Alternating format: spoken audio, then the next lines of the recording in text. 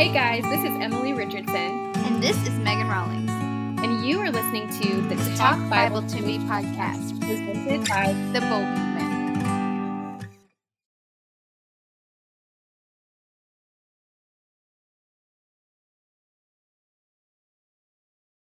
Hey, bold ones, and welcome to Season 3, Episode 5 of the Talk Bible to Me podcast. What we do is we work together through a book of the Bible, verse by verse, and this season we are studying the famous prison epistle, which is just a fancy way of saying letter from prison, Philippians. Go ahead and grab your Bibles and find a comfy spot to sit. Maybe grab your coffee. We're going to work through Philippians 2, 1 through 11. If you're new here, we're so excited you're here, right, Emily? Oh, yeah. And if you want to help contribute, we're going to talk about ways you can do that later. And then this podcast is also an extension of the Bold Movement, which is just a ministry that trains women how to boldly step into their role in the kingdom of God by studying the Bible and teaching them how to teach other women, which is pretty awesome. Yeah, I love it. So here's how this podcast works. Was that too much? That's okay. So here's how our podcast works. What we're going to do is we're going to read a verse or two, maybe 3 at a time, and then we're going to stop, and Emily and I are going to talk about it and share some interesting information that we found or things that we've studied, and then we're going to tell you where we found that. So if you want to look further into it, you can do that as well. Yep, and then today we're going to be reading from the New American Standard Bible, often referred to as the NASB, or I usually say the NASB. So let's get started. Do you want me to go ahead and read the verse, Megan? Go for it, girl. All right, it says, "Therefore, if there is any encouragement in Christ, if any consolation of love, if any fellowship of the Spirit, if any affection and compassion, make my joy complete by being of the same mind, maintaining the same love, united in spirit, intent on one purpose." Something I want to do with you guys before we get into this, when in verse 2 it says, "Make my joy complete," remember this is Paul talking, and this letter he's writing is to the church in Philippi. And if you haven't listened to any of the episodes leading up to this, go ahead and go back and hear those. That way you can better understand this podcast in context. Don't you think that'd be a good idea? Yep, absolutely. So also something else I want to mention is at the beginning of verse 1, it starts with the word therefore, and in most translations, it does not use that word. It just says so, or it just kind of completely glances over that. And I think that is very important because therefore is a conjunction, and I actually Googled what part of speech therefore was, and it's actually a conjunctive adverb. So I'm really bad at grammar, but I know what a conjunction is, Take me okay? back to Schoolhouse Rock.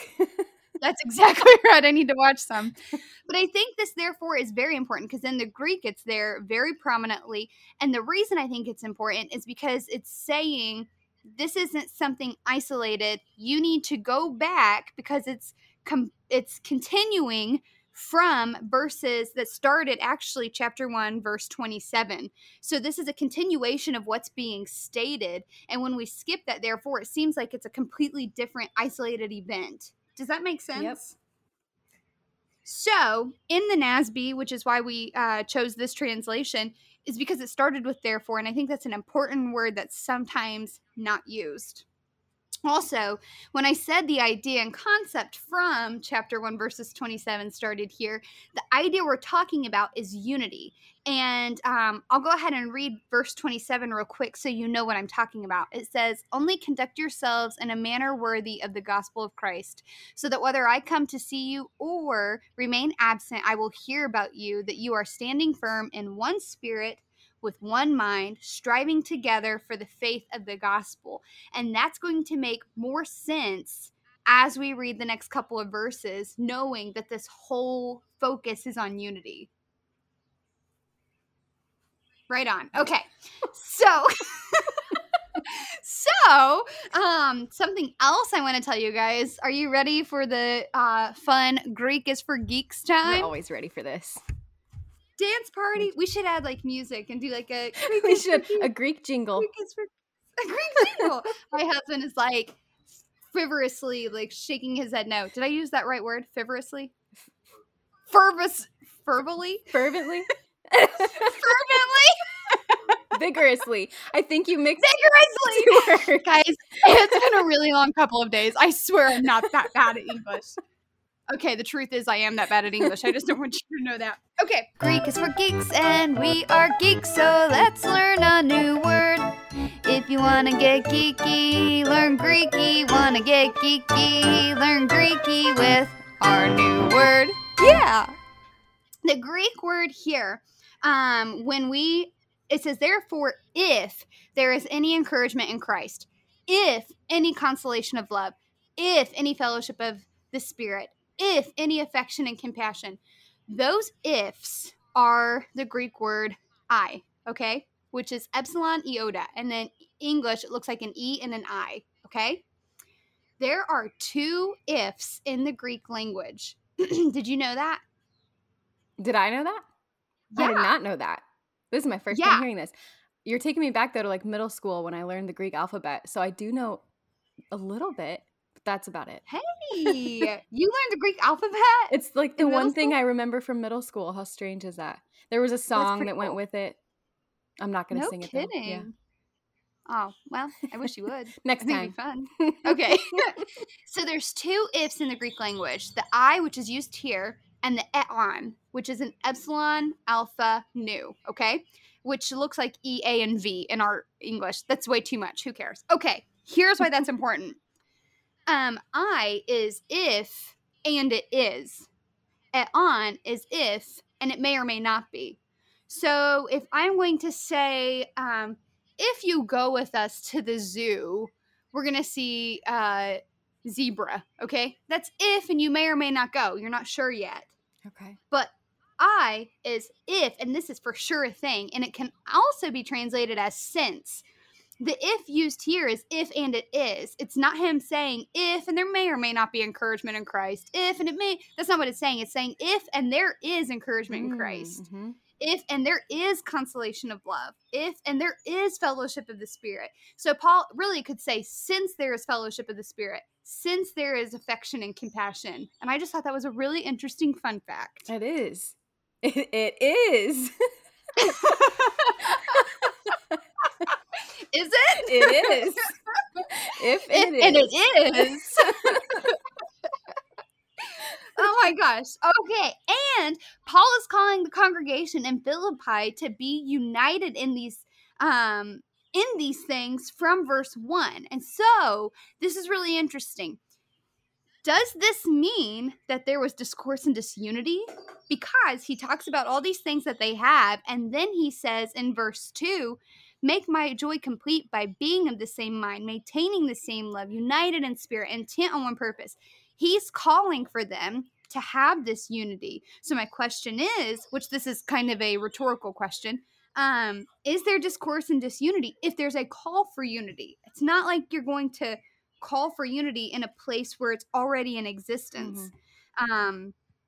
And then this is why it's so important to read letters in the New Testament all the way through before you dissect them, because we find out in chapter 4 that there is disunity. He's telling two of the members of the church in Philippi to quit being at odds. Mm-hmm.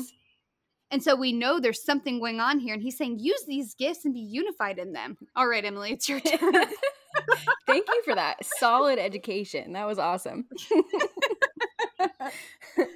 I do think another kind of key thing that we see to help us know that unity was missing is that Paul says it's the one thing left to make his joy complete. So his joy was not complete yet because unity was missing. So he was already joyful about this church, because we know Philippians is considered the book of joy because he talks about the words joy and rejoice a ton of times just in this small letter. But he tells the Philippians to make his joy complete by being like-minded, or literally that means minding the same thing. So they were probably doing what many of our churches do. They were probably fighting over non-essentials, forgetting the gospel. Like we do this all the time.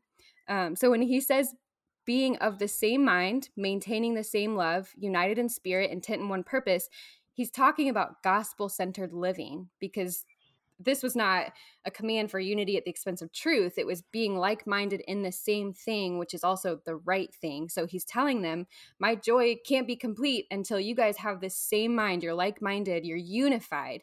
So that in essence is saying, my joy's not complete yet because you're not unified yet. So let's get this together. Yeah, and Jesus was real big on unity Yeah. too, which we're going to talk about here in a second. So, do you want to go ahead and go read the next couple verses? Sure. Yeah, these are verses 3 and 4. It says, do nothing from selfishness or empty conceit, but with humility consider one another as more important than yourselves. Do not merely look out for your own personal interests, but also for the interests of others. Okay, so verse 3 is my favorite verse in the Bible. Fun fact. I highly recommend you guys memorize it because I quote it to myself, especially when I get frustrated with people or if they so I quote it a lot and just kidding. I love people.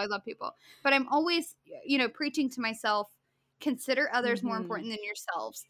Especially in a culture that says, you first, baby, self-care. I am all about self-care if it's taking a shower, taking a minute, checking your mental health.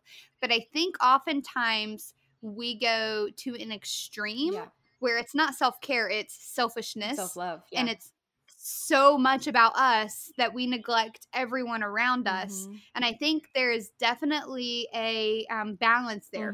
I don't think that you need to consider people so important that you are a welcome mat or being walked on all over. I think you do need to stand up for yourself, but at the same time I think we need to have an element of, you know what, I do need to consider other people more important, and when I do that, it's just going to make life significantly better, and I'm not going to get frustrated with the expectation of people trying to be what I want.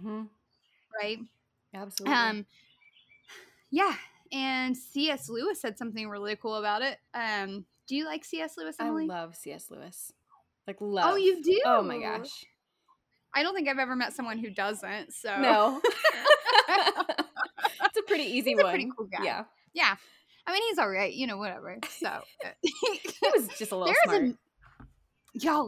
There was a movie that I watched, and it made me absolutely fall in love with him, and it was called Shadowlands. I've heard of it. So I've not seen it. If you get a chance to watch it, it just made me fall in love with him.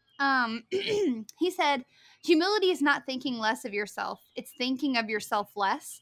And I heard that probably, I don't know, almost 10 years ago. And I've kept that quote in my mind too. And that kind of goes back to the don't be a doormat. Yep. Anyway. Yeah. Also, the selfish ambition here is the same term used in chapter 1, verse 17, where it talks about those who are preaching from selfish ambition while Paul was in prison. It's that same term used here that says, do nothing from selfishness or self-ambition. I thought that was kind of interesting. Yeah, because he's basically saying, don't be just like these other people that are taking advantage of me being in prison. Absolutely. And I'm really working on not being a parrot, but when people have already said it and they've said it so well. It's so good. You might as well just quote them and give them credit for it. I mean, if it ain't broke, don't try to fix it. Lynn Cohick, which is someone that I've used a lot in the Philippians study we've done, she said the Greek term translated humility is not found before the Christian era. And I thought that was absolutely fascinating. Although classical Greek did have a similar term that meant meanness of condition. And in case you guys aren't aware, classical Greek is not the same as the Greek that the Bible was written in. That is Koine Greek, which means common Greek. So the word is a combination of the Greek word lowly and the verb to think. And the same verb Paul used twice in 2:2 and used again in 2:5, a total of 10 times in this letter. Recall that to think involves actions and attitudes. The same emphasis carries here. Believers are called to imagine or reimagine themselves as of lowly stature. And I thought this was fascinating because it really hit me hard with studying this because I have had this terrible thing where I'm constantly comparing myself to others. And it was almost like this permission to not compare myself, which I know this is humility, but at the same time, like, why do we compare ourselves to others? Yeah. To either put ourselves above them or to gain acceptance or whatever it is. But here, I am only comparing myself to Christ. And it's not to see if I'm better than Christ, but rather to measure at what level I am in my spiritual maturity. Yeah. And then she goes on to say, to Paul, humility is a key virtue. Why? Because God is no respecter of persons. He shows no partiality. Christ is the measure of all things, and all believers are in Christ. Actually, I think that was Carson. So good. That's so good. We all easily compare ourselves to others, but to think of the burden being lifted off when you're not doing that anymore, it really is a relief. Not, it takes off a lot of stress. Absolutely. And when you're talking about being more like Christ, it's kind of an ironic thing, because of all the people to have the right to boast, it was Jesus. He's literally equal to God. He is God. He has all of God's power, yet not once did he use it against anybody else. He easily could have said he was too mighty for death, because he was, but he let himself go through it because obedience for him was way more important than his significance. So it was because of his humble obedience that he was exalted, which is complete opposite of how we view, obedience. But we think we deserve so much, on the other hand, because we're human and we're prideful, and our kids will not say thank you, and we'll get angry because we believe we deserve a thank you from our kids. Or we do the dishes and we believe we deserve to not have to make dinner that night. We kind of see ourselves as a form of God because we think we're so awesome, but we're really not. And there's a really good quote that I got from my commentary. It's the Expositor's Bible Commentary. I don't know the authors because there's like 2 or 3 of them, so I never know who actually is writing these quotes. But it says, nothing makes a being less like God than the urge to be his equal. For in Christ, he who was equal with God stepped down from his glorious throne to display to the wondering eyes of humankind the humility of God. So that's that irony that humble obedience is actually what makes us most in his image. But the more humble we become, the less we want to be like God, because we know he's the only one who deserves glory. Yet the more humble we become, the more we are like God, and he gives us glory in heaven. So it's this crazy irony that we live our lives wanting to be more like Christ. Well, to be more like Christ, we actually have to become less like ourselves and put down our pride, which is the hardest thing to do because we care about our character and we care about our reputations and our comforts, but we have to put it down. Absolutely. Okay, guys. Well, I think right now we're going to take a quick commercial break. So this is brought to you by our sponsors. Check it out. We interrupt this broadcast to bring you a message from our sponsors. We are able to continue podcast episodes like this because of our Patreon supporters: Jerry Lewis, Kelsey Graff, Soyeon Barber, Julia Carter, Amy Mathis, Jill Walters, and Dave Hansel. If you like what you hear, would you consider becoming a partner of the Bold Movement? Our plans range from $5 a month to $50 a month with exciting incentives for growing Christian women. Just visit www.patreon.com/The Bold Movement. Now, back to the show.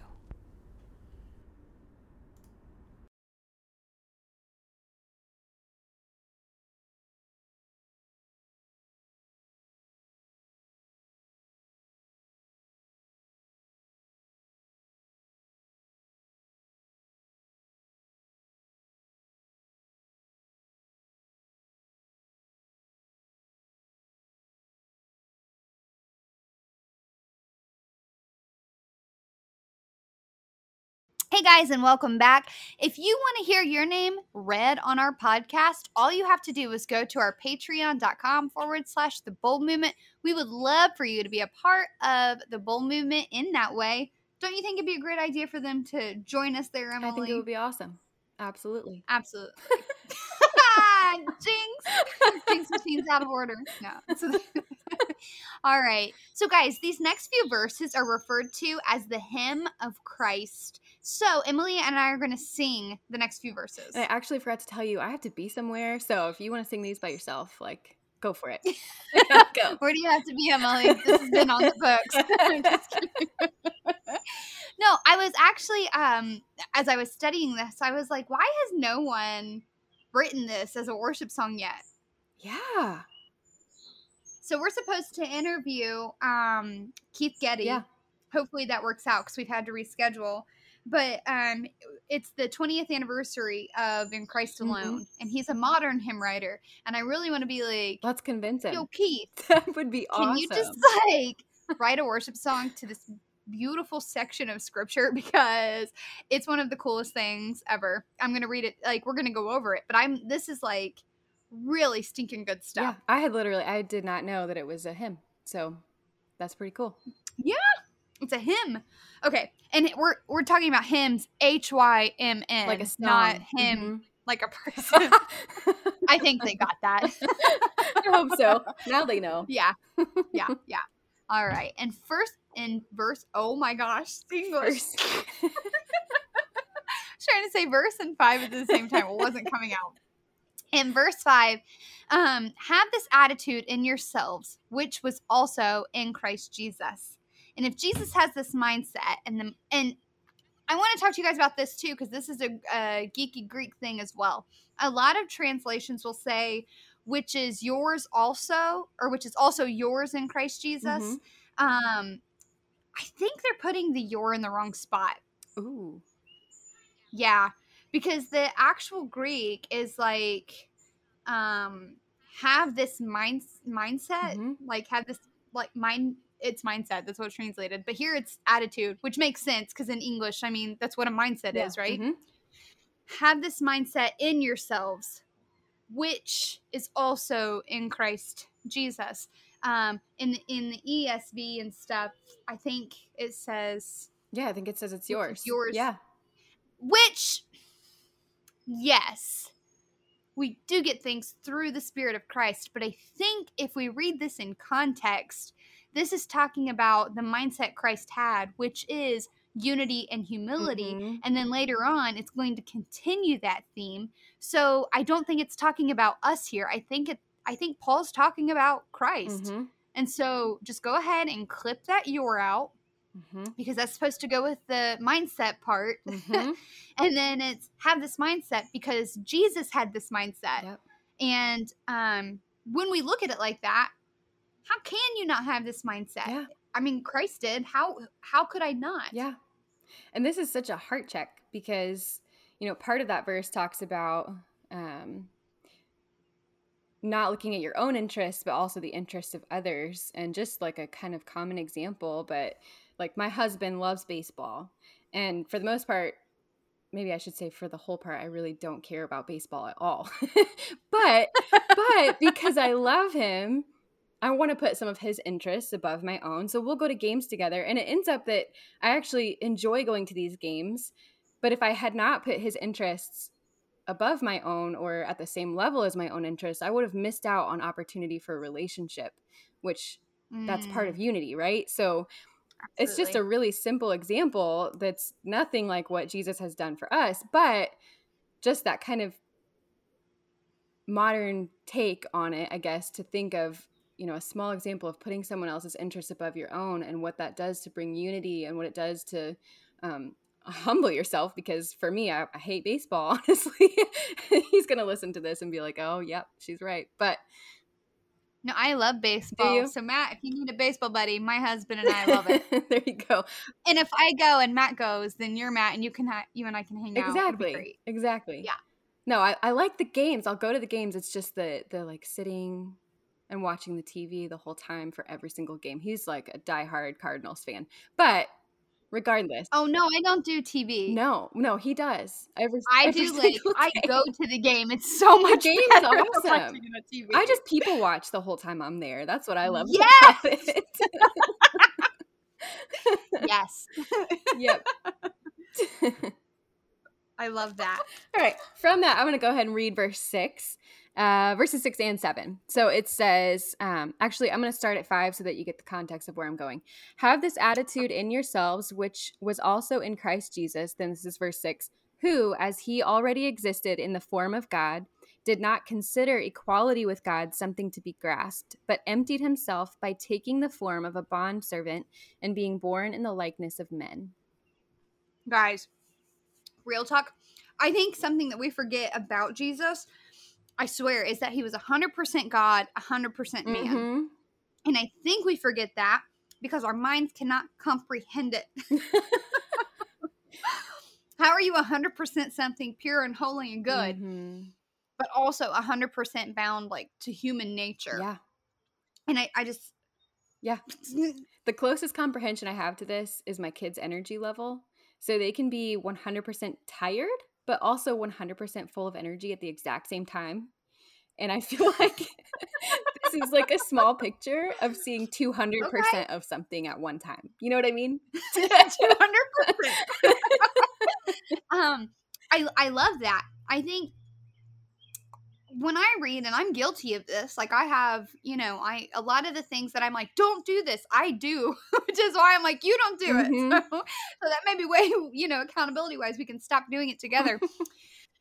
When I read scripture, it's hard for me not to picture Christ as either just God or just man. Yeah. And so, like, when I see him healing people or being patient with people, it's a lot easier for me to put him in this box of, oh, well, he's God. That's why it's so easy for him to be patient. Yeah. And I'm not God, so it's totally okay if I slip up in this area.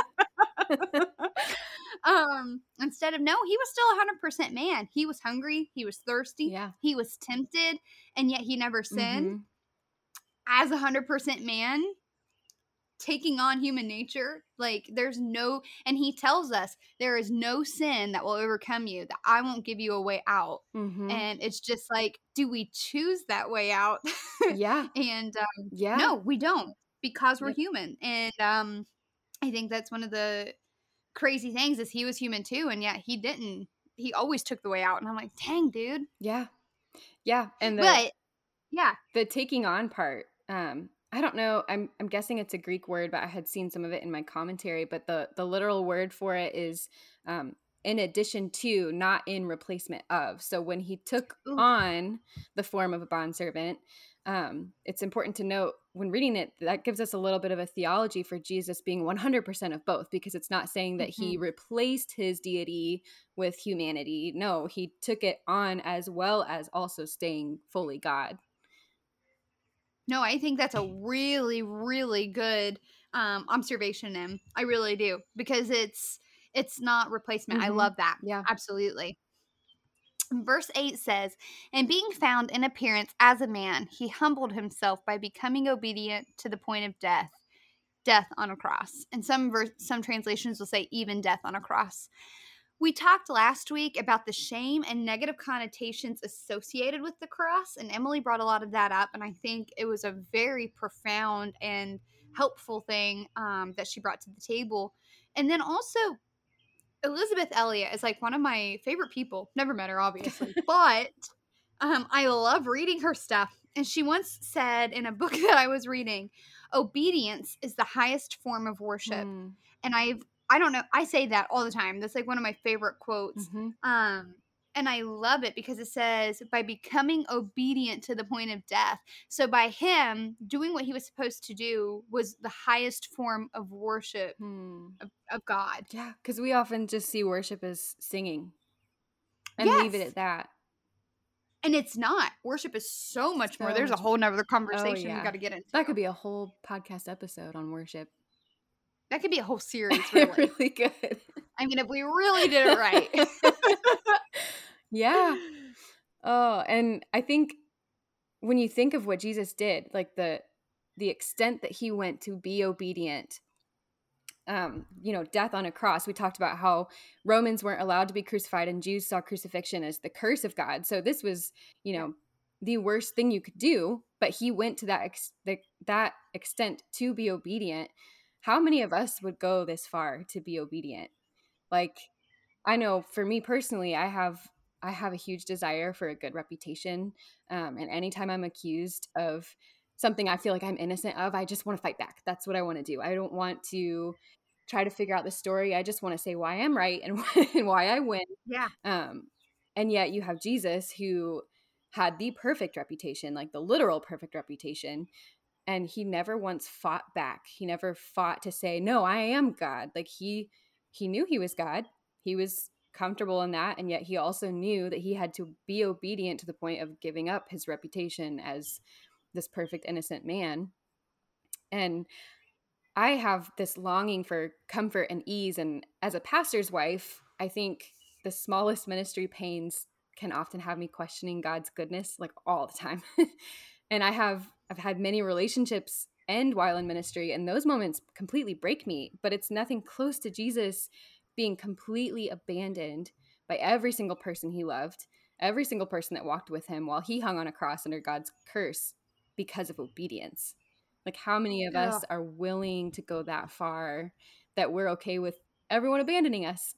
You know, we don't do that. I completely struggle with that because I'm a people person. I Mhm. need to be around people. And sometimes it's even like sinful Yeah. because it becomes a codependency kind of situation.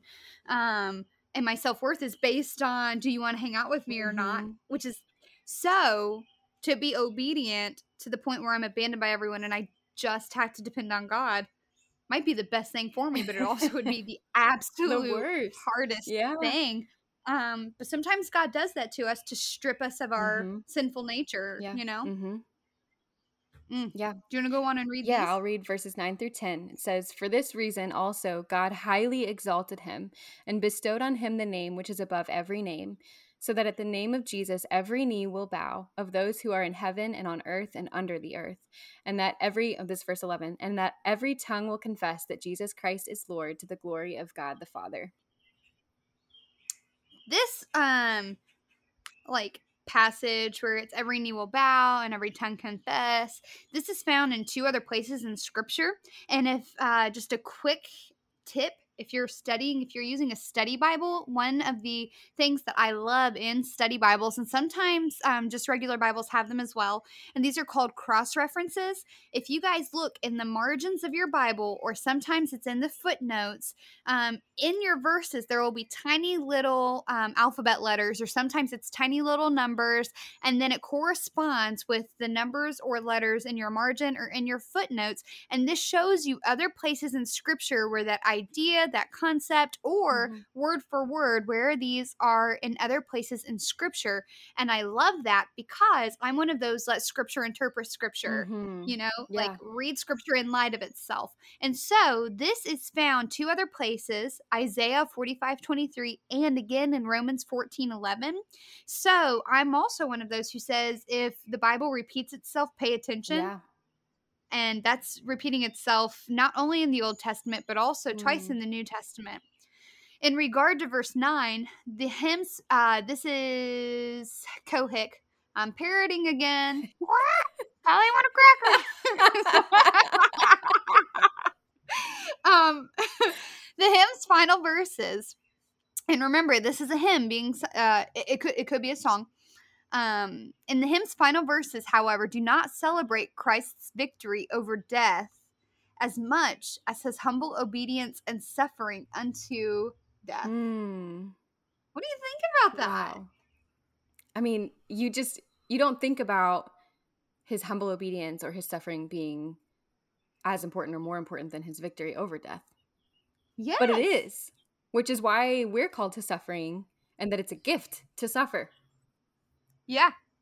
Important but different. Yeah. And then Kohit goes on to say, Jesus is Lord. And this is Isaiah 45 talks about this. At the name of Jesus, our hymn continues, every knee will bow and every tongue will confess that Jesus Christ is Lord. This remarkable claim draws on Isaiah 45:22 through 24. So that's why it's important to see your cross references to see what all does this mean, with a significant difference. In our hymn, Paul identifies Jesus as Lord. In doing so, listen to this, he indicates both that Jesus Christ and God the Father have the same nature and that they are not the same person. Mm-hmm. And that's partially where we get the Trinity, guys. 3 persons, 1 God. Mm-hmm. Okay? They have the same nature, but they are different persons. What? Blowing your mind. That's how I sing. That's how I sing hymns. Something else I thought was interesting is it says that every knee will bow of those in heaven and on earth and under the earth. When it says heaven here, it's talking about like skies. It's not talking about heaven like where God is right now and all of that. It's talking about like the skies. So like birds of the air, you know, people in planes, all that great stuff. That was bad. I'm sorry.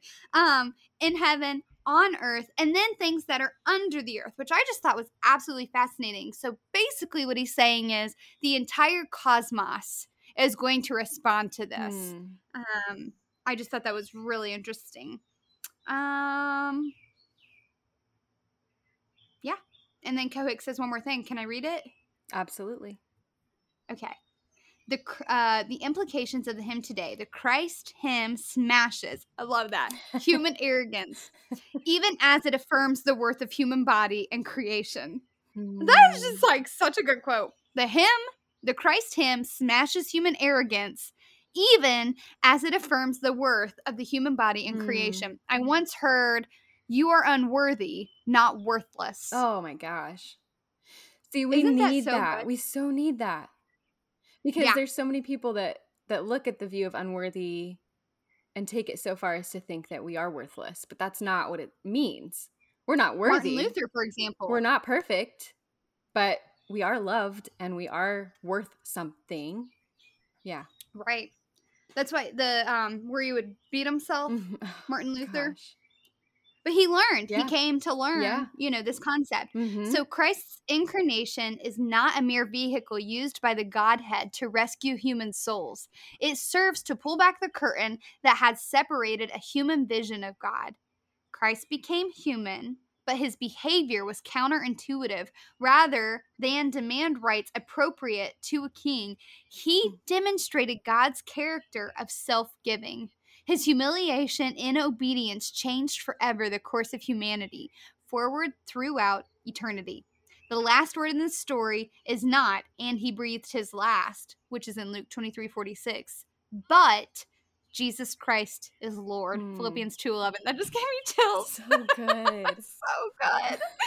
Oh, and again, it's like you have this permission just to compare yourself to Christ and evaluate your spiritual maturity as you grow. And humility doesn't mean, wearing rags with your head down all the time. It just means recognizing, it's seeing yourself as God sees you. Yeah. That's what humility is. Yes. And I feel like that's so appropriate too, just with the way we live. We want to demand our rights. We want to demand what's ours, but we have this example that that's not our place, first of all. But second of all, we have freedom to not have to stress about demanding our rights, because there is kind of that balance of you want your rights, but at the same time, you want someone to fight for you and you want to be able to just lay it down and let someone else do it. And that gives us the permission to just lay it down. We don't have to fight for ourselves. We don't have to make our reputation or even our godliness whatever we want it to be. We get to just let Christ do it for us, and we just walk in obedience. That's it. Oh my gosh. So thanks for sharing that. I needed that. This is probably my favorite passage of Philippians so far. Good. I mean, the others were good, but this one is just like much needed because, I don't know, there's this constant nagging of what the world tells you. Like, you have to be someone. You have to leave a legacy. Yeah. You have to be important or you're not worth anything. And this passage is just very, your legacy should be Christ. Like, that's it. Yeah. Like, there was a count who went, I can't pronounce his name, sorry guys, but he said, preach the gospel, die, and be forgotten. Wow. And that was like, that's what I want my legacy to be. Well, let me rephrase that. That's what my spirit wants my legacy to be. I'm still wrestling with the flesh, but I think that's so important. Yeah. And this just kind of confirms that, like, I don't have to be somebody super important, super popular, super whatever. as long as I'm being obedient and humble. Yeah. None of the rest matters. Takes the stress of the hustle right out of it. Yeah. All right, guys, this has been so fun. Emily, do you have anything to say to the good people before we pop off here? Just that I'm super glad that I have a new microphone for this episode. Yes, it sounds so much better, Thanks doesn't to Megan. it? She sponsored me and gave me my very own microphone. Actually, that new microphone is sponsored by listeners just like you on our Patreon page. So that way we can get better equipment so it's more tolerable for you to listen to in the car on your way to wherever, or as you're showering or getting ready, wherever you're listening to this podcast. We get to sound better for you. So then I guess what I'm saying is thank you to you listeners for getting me my very first microphone. I super appreciate it. It's super fun. I feel official. And if you like the new sound of Emily's voice, why don't you go to where you're listening to your podcast and leave us 5 stars and just like a little comment about, hey, I like this podcast. And if you don't like it, just don't worry about it. We don't want your rating. Yep. I don't want to hear if you heard every lip smack and every swallow. That's right. Guys, the Bold Movement is a ministry that helps Christian women gain confidence in their biblical literacy, faith, and evangelism through customizable content strategically created to work with our community support to enhance and expand the kingdom of God.